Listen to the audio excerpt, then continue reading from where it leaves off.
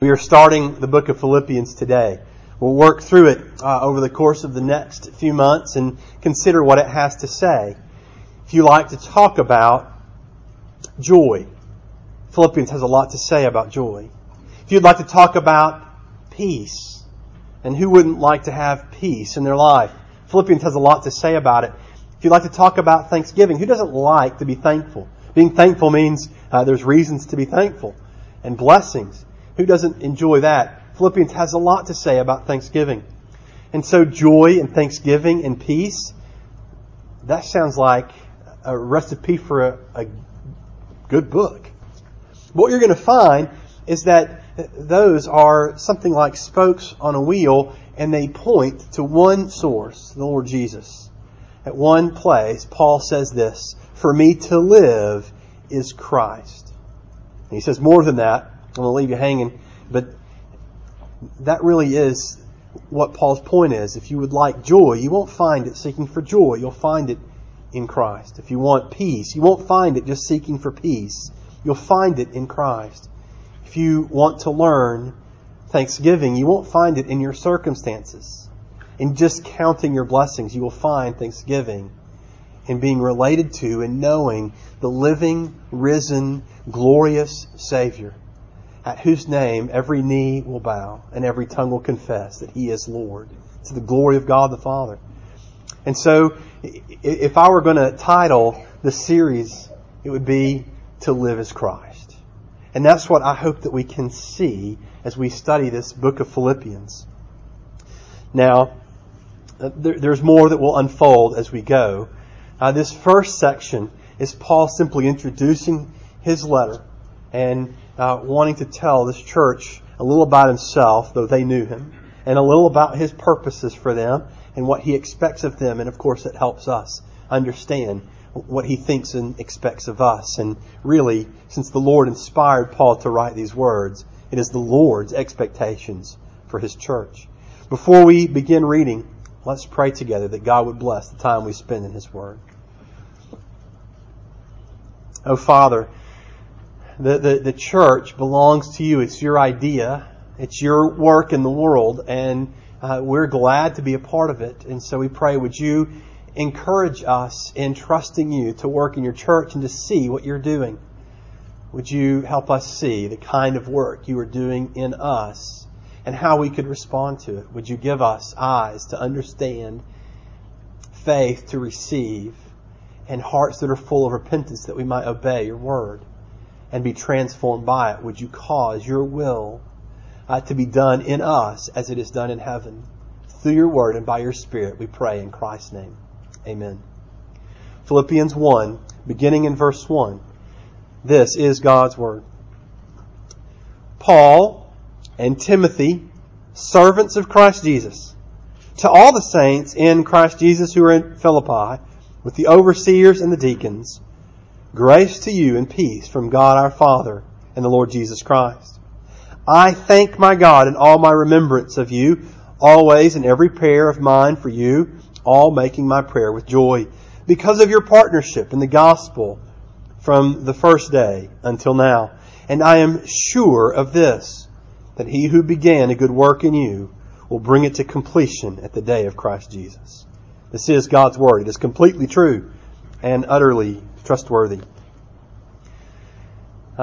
You know the famous saying by Groucho Marx, I don't want to be part of a club that would have me as a member. Now, it's clever and witty and full of some interesting insights as it expresses something dealing with how we think of ourselves and what we know about ourselves. And there must be something wrong with a club that would have me as a member. That sounds about right. And just so that you know, he wasn't saying that about the church. He was saying about the Friars Club. But either way, that was his saying. It's been applied to the church on many occasions, because the church is just that organization that will take all comers. Open arms, welcoming. Ricky Jones, former campus minister at Mississippi State, now pastor of a church he planted in Tulsa, and one of the pastors to which I like to listen regularly, says of the church, it's more inclusive than AA. At least at Alcoholics Anonymous, you've got to be an alcoholic to get in. At the church, all are welcome. regardless of what's going on in your life, regardless of your past, regardless of what you bring to the church, all are welcome. It should be the most inclusive organization in all the world. That sounds pretty good. And yet you find that the church is getting some pretty serious mixed reviews by plenty of people. One of my friends from college, with whom I keep up chiefly on Facebook, is a Christian, a believer in Jesus, and yet he said this week, I've been burned too many times by the so-called Christian church. Never again. He's given up on the church. Now, how does that happen? If the church is this big, welcoming organization, how does someone want to give up on it who's a Christian? And the reviews of the church outside the church aren't much better. In the article, it went in the newsletter for the church in the Messenger this week.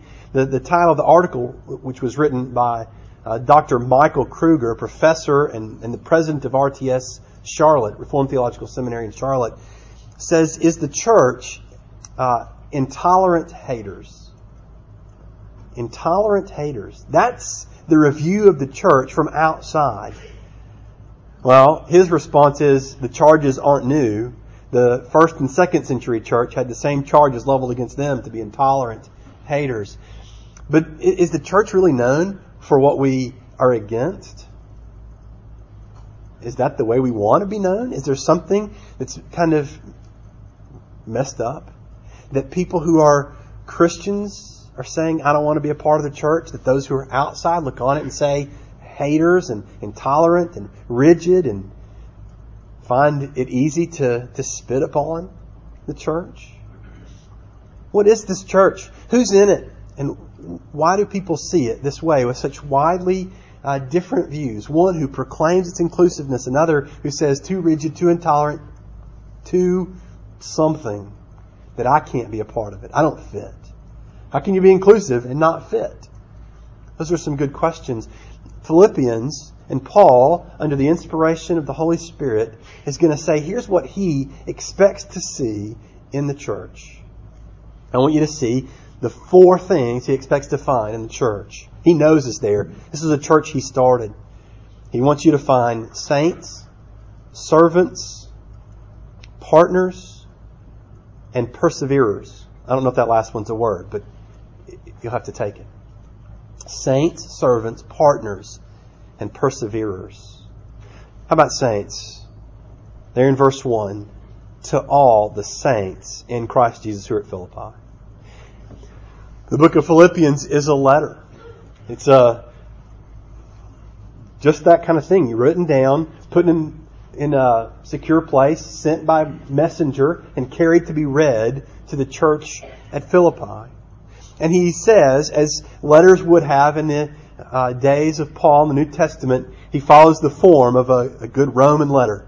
You say who you are, you say who you're writing to, and then you give them a greeting before you launch into the body of the letter. Perfect form. This would have been something teachers could have used and said, this is what a letter is supposed to look like. His to line. Who's he writing to? To all the saints in Christ Jesus who are at Philippi. Now, when we use the word saint, we typically think of someone who has achieved particularly good moral standing. We think of the person who constantly goes out of their way to help someone else who's in need. Fixes meals, checks on people who are lonely. Imagine a person who spends every Saturday going out to mow other people's lawns who are otherwise not able to do it. You would think, man, that person is really generous, really kind. They are a saint. That's what we mean when we say saint. Someone who has achieved a certain level of good conduct. When Paul writes to this church, he's writing to all the saints at Philippi. And it's a really odd thing for him to say to all the ones at the church who've achieved a certain level of good conduct. After all, he's going to later on start kind of correcting their conduct. You're fighting over petty things. You have vain and selfish conceits. That doesn't sound like a person who is saintly. Vain conceit, would be the opposite of saintly. If you go back and read in Acts 16, you see the beginning of this church. There was a woman named Lydia who believed in the message that Paul was preaching. And Lydia was wealthy and had some resources. And so she provided for the ministry of Paul, gave sacrificially, probably hosted the church in her own house, risking her reputation in the community. And we look at that and we go, see, saint. Also in the church, more than likely, as Paul was around town in Philippi trying to reason with people and preach about the gospel, there were these men who owned a slave, a little girl who was possessed by a demon. And that demon did stuff in this girl that made her something of a circus attraction. And so the owners would sell the opportunity to see her perform and make money off this girl. Paul saw it. And he turned and he rebuked the demon in the name of Jesus. And the demon, under Jesus' authority, was forced to leave. You presume this girl, now rescued from the demon, is rescued in her heart from the sin and brought to know Jesus. She's a saint. There was a jailer, because when Paul was in the town and the people who'd seen their circus attraction be made normal, she could no longer earn the money. And so they incited a mob to get Paul and his partner in the ministry there, Silas, arrested. They were brought to jail and held under lock and key with the jailer who was there. And in the evening, though they had been beaten and whipped and they were in pain and in prison, they sang hymns together. And as they sang, the jail itself began to quake. There was an earthquake, and it broke free the prisoners. The jailer, knowing what would happen to him when the prisoners escaped, took his sword out to fall on it. And Paul stopped him. And he said, "We haven't left yet." And they taught him the gospel. And the jailer believed. He's a saint. You should know something about that jailer. The jailer was a guy who, after Paul taught him the gospel, began to wash Paul's wounds from the beating he had taken. Which is to say that Paul needed medicine and treatment when he got to the prison, but the jailer didn't care. That's the kind of person that's in the Philippian church that's a saint. In the city of Philippi, which was named for Philip of Macedon, the father of Alexander the Great, it was a great city in the Roman Empire. And it was made great in part because after Julius Caesar was assassinated, Augustus Caesar and Mark Antony led a force to battle against Brutus and Cassius. And they met on a field just outside Philippi. And there, Augustus Caesar won the battle. And in joy over their victory, they gave the city of Philippi status as a Roman colony. Which means if you were born there, if you lived there, you were a Roman citizen. And they took that with great honor. It was such that there was no synagogue in Philippi.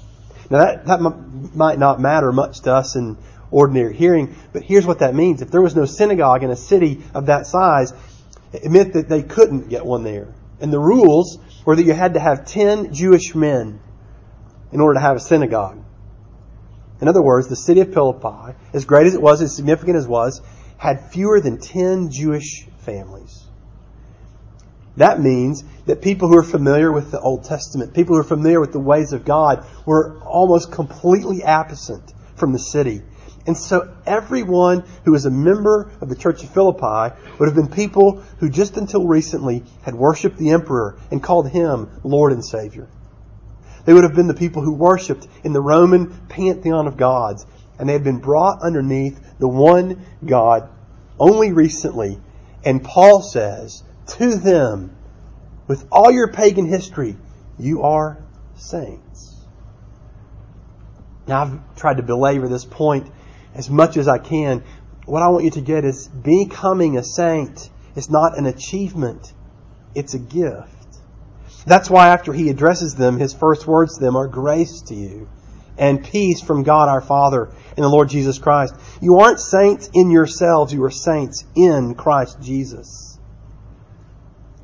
God gives the title of saint long before we are fit for it. He gives the status of saint long before we are fit for it. That word saint comes from the word sanctuary or sanctified.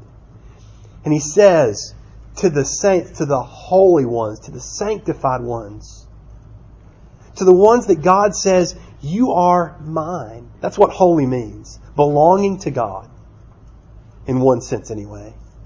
He says to these people, despite your past, despite whatever is characteristic of you, you belong to me. You are more mine than you are a citizen of the Roman Empire or the city of Philippi. You are more mine than you are a member of your family. You are more mine than anything else. Your identity is saint, and God gives it. This means to you, saints, if you are trusting in Christ Jesus, you are holy to God. He claims you. He says you are mine. You belong to me more than you belong to the United States. More than you belong to Mississippi. More than you belong to Louisville. He says you are saints. You are more the family of God than you are the family who gave you your last name. You are more God's than anything else. And He gives it to you long before you're fit for it. You know, part of the problem people have with the church is they have all the wrong expectations. They hear that there are saints there, and so they expect to be these great people who are rich in all the good works and morality.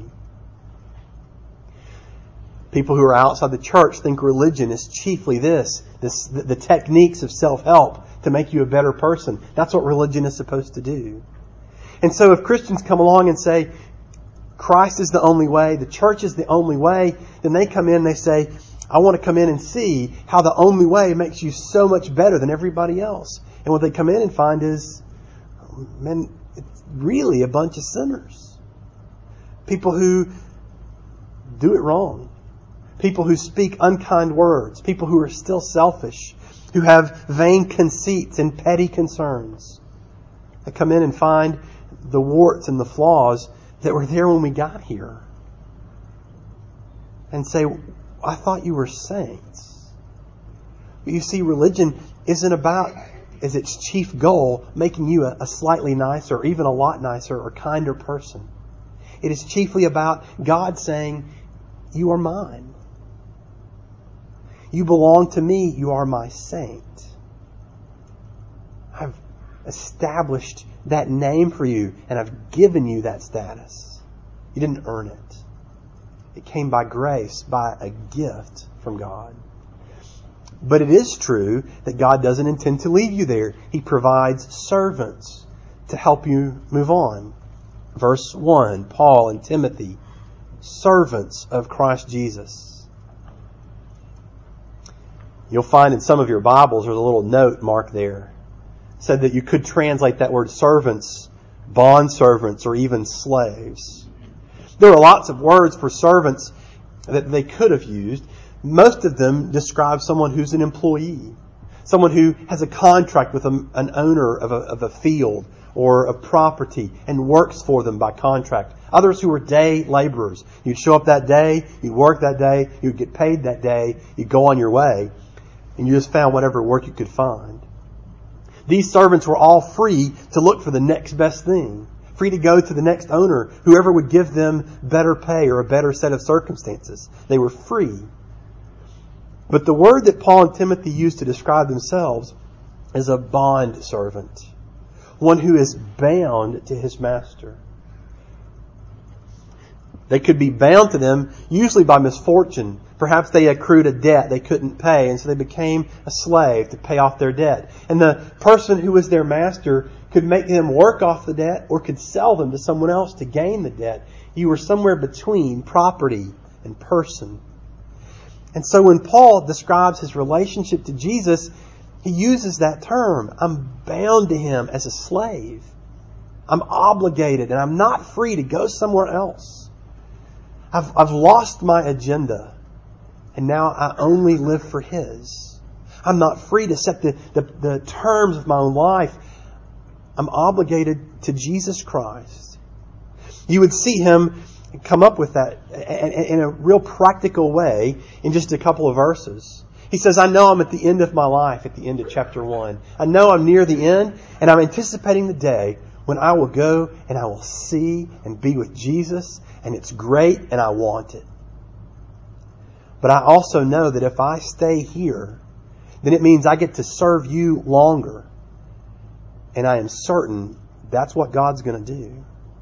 I want one thing, but God wants something else, and I will go with God.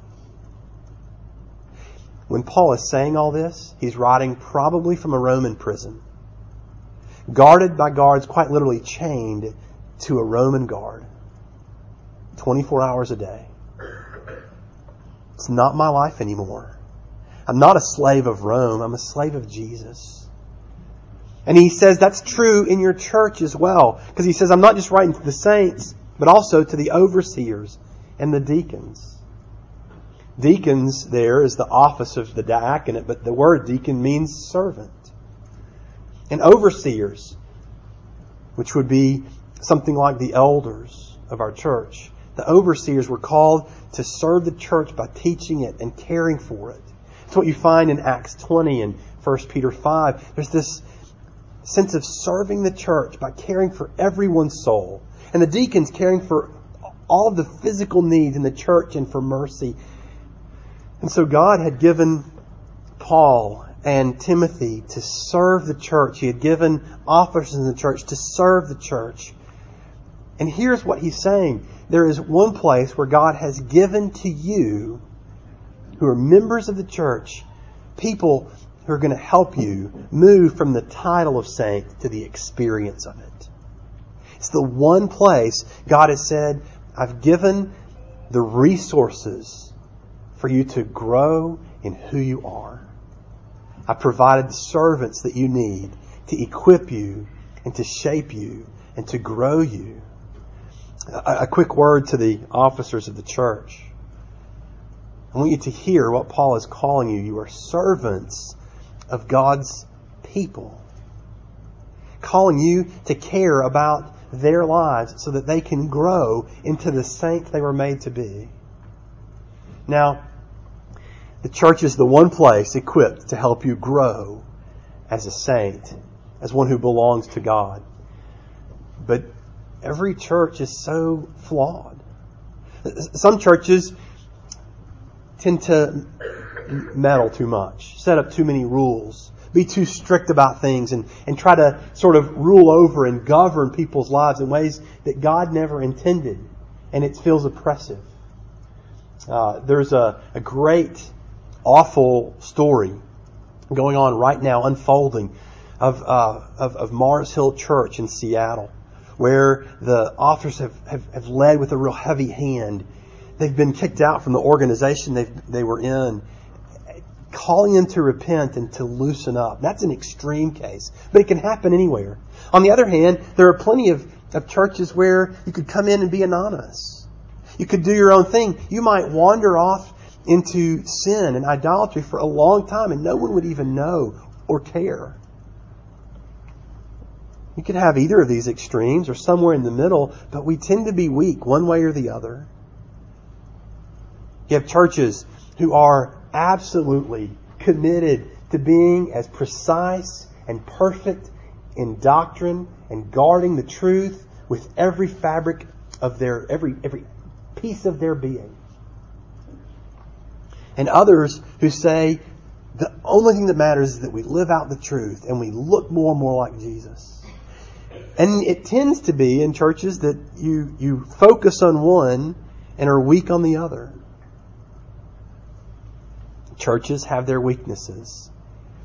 And in spite of the weaknesses of the church, of the culture in the church, in spite of the weaknesses of the officers, this is the one place God has said He's going to work. The one place where He says, I put my servants. It's where you can grow. And He calls you not just to be served, but to serve yourself. It's a partnership. Look at verse 5. He says, I thank my God, verse 3, because of your partnership in the gospel from the first day until now. Paul did not see the Philippian church as, I'm doing the ministry. Y'all are the cheerleaders.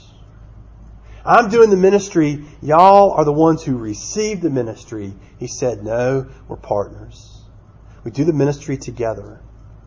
The vision that Paul has for the church, the vision that God has for the church, is not officers and pastor do ministry, the rest of us do our own thing and receive it. But rather it's a calling that together, you and I and everyone else, we are partners. To walk arm in arm, to support one another, to minister to one another. That the whole of the church is the way the ministry happens. This means that you are called to receive ministry from each other and to give it to each other. To say, I know that the church cannot be what God intended unless I am living out the gospel with each other, with other people.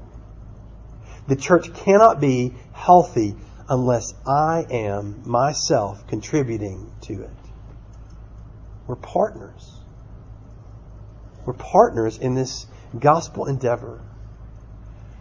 Well, you know what? What if the health of the church depends on officers who are flawed, on church cultures that are flawed, and on partners who are flawed?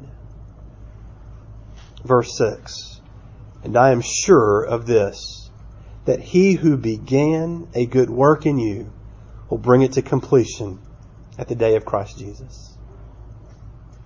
Paul's confidence wasn't in how excellent the officers of the church would be. Paul's confidence was not in how efficient the partnership in the gospel that the church experienced. His confidence was not in his ability to preach with eloquence and power, but rather in a God who began the work and who would complete it and would carry it the whole way. His confidence was that God says, but I work in the church.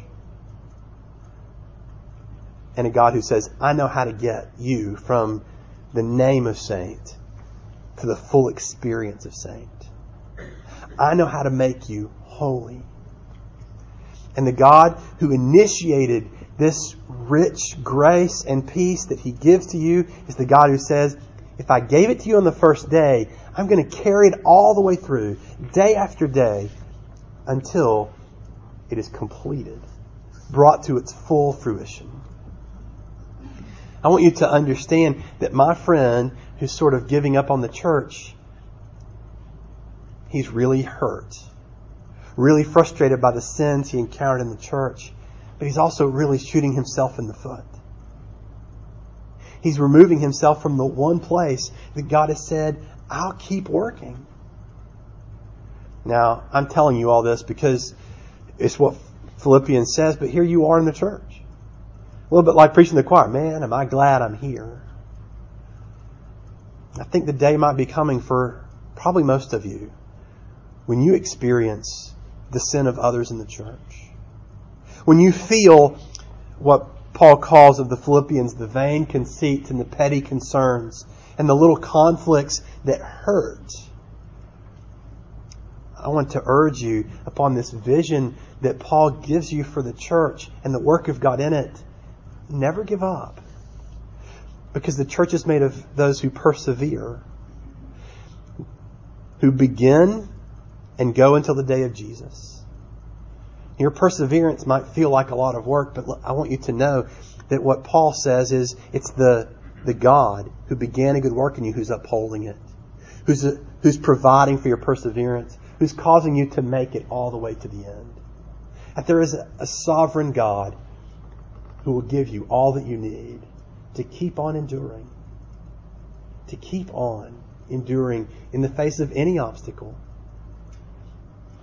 In the prayer, I talked about those beloved Christians in Iraq who are being beheaded because they are Christians. They are given a chance to recant. Just recant your faith and walk away And they will not. Because the God who began a good work in them will bring it to completion at the day of Christ Jesus. And I want you to know that the God who supports them supports you. In the church, saints and servants and partners and those who persevere, because God is at work. Let's pray. Father in heaven, we are completely dependent upon you to carry us to completion. But you will. Hallelujah. Give us faith that we could trust in you and that we could join in this church as saints and partners and servants to the very end for your glory and for our good. We pray in Christ's name. Amen.